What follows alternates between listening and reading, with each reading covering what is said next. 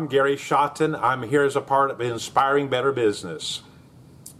We're going to talk today about casting nets, and it refers to a Bible lesson, a reality. It's not a parable, of Jesus when he was teaching on the side of a lake, and it seems that he was there teaching, and the people there were gathered for various reasons. You could imagine a fairly large crowd, but it appears that they were not all that interested. They were receptive to what Jesus had to say, but then something happened. The fishermen, that was part of the disciples, were fishermen, and they had been fishing all day.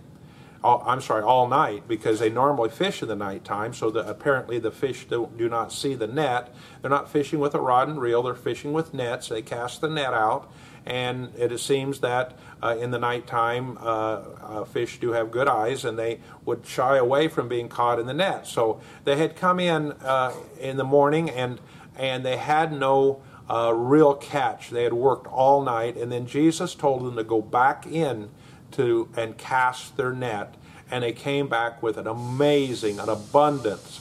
I think that's in Luke chapter 5, verse 1 through 9 is this story. You can go read it.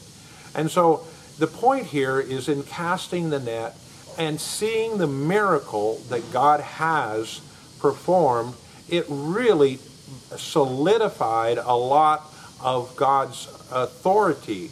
You see, God's a spirit man, but when Jesus was here on the earth, he was in the physical, and so in many ways he was just the son of Mary. He was just a carpenter. We see that in the New Testament. They were not overly impressed with him as an individual, although I'm sure they were impressed with him, but he was just one of the family. They didn't see him with the authority he had.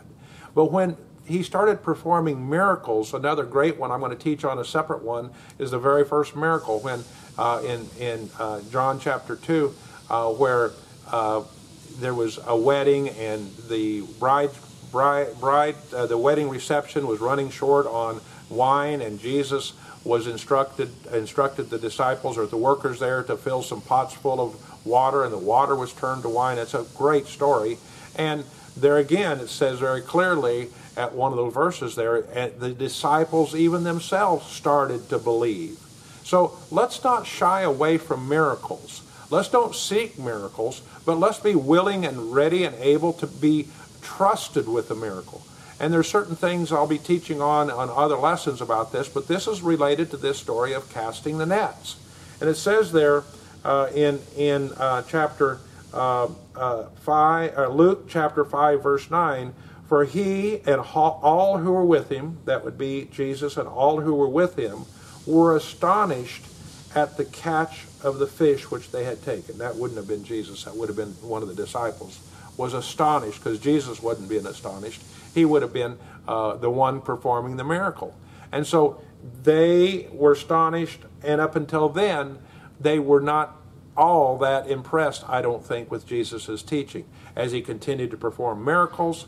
And now, there's certain things we've got to be careful if we're going to get into this realm of really believing for what would we call the supernatural. Now, these are not always so spectacular that everyone's going to read about them in the newspaper, about something unbelievable that can happen. But in my life, it was things that were in the course of my business processes that I had something supernatural happen. And I'm going to document a bunch of those going forward here.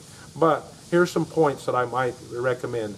When something happens like that, don't brag and elevate yourself in pride. You are just an instrument.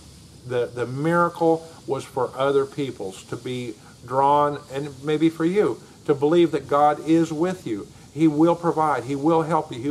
He will be there if we'll be willing and able to receive that and be responsible for what he does. Number two, don't try to become the source of money for others, but use the miracle to teach others how to trust God.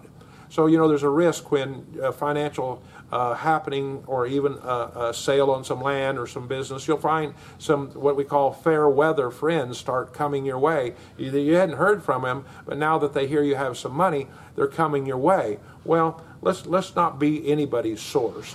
We can use our money wisely, and that's one of the conditions of being responsible with money, I believe, that God looks at. And it says God wants you to be blessed financially. Don't be so humbly and almost on the edge of stupid to say, well, God wants me poor. Where did you find that in the Bible? Where did you find that Jesus was poor? Where did you find that anybody in the Old Testament was poor? Abraham was poor. Where did you find that? God always wants his family, his people blessed. There's just no question that it's hard to find even one time that being poor is elevated. And sometimes churches, though, make a people, maybe not churches, but people make a point to say, I'm so humble because I'm believing God and I don't have anything. Well, you might want to change your beliefs. God is not, number 4, interested in your money. It's not about money. You're the one that's dealing with that. It is just a tool.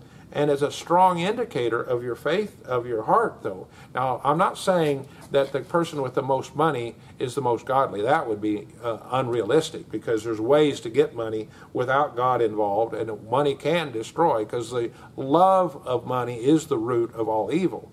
But if you're pressing into God and you're seeing God work in your life, and you're handling what you've been entrusted with already, your family, your wife, your spouse, your relationships with others, if you're handling those in a godly fashion, God is looking for you, and he wants to bless you financially.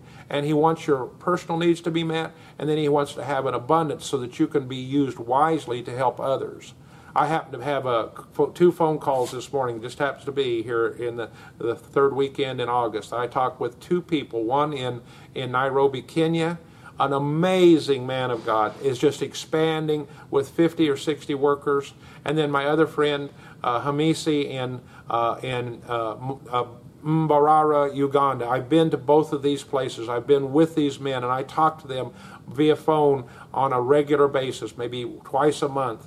And God just continues to bless them. And I say, here's the example we want. We don't want to have the blessing be that a bunch of Americans spent and sent a ton of money to build the church. We want people in those countries to be blessed, the business people to be blessed, the congregation to be blessed.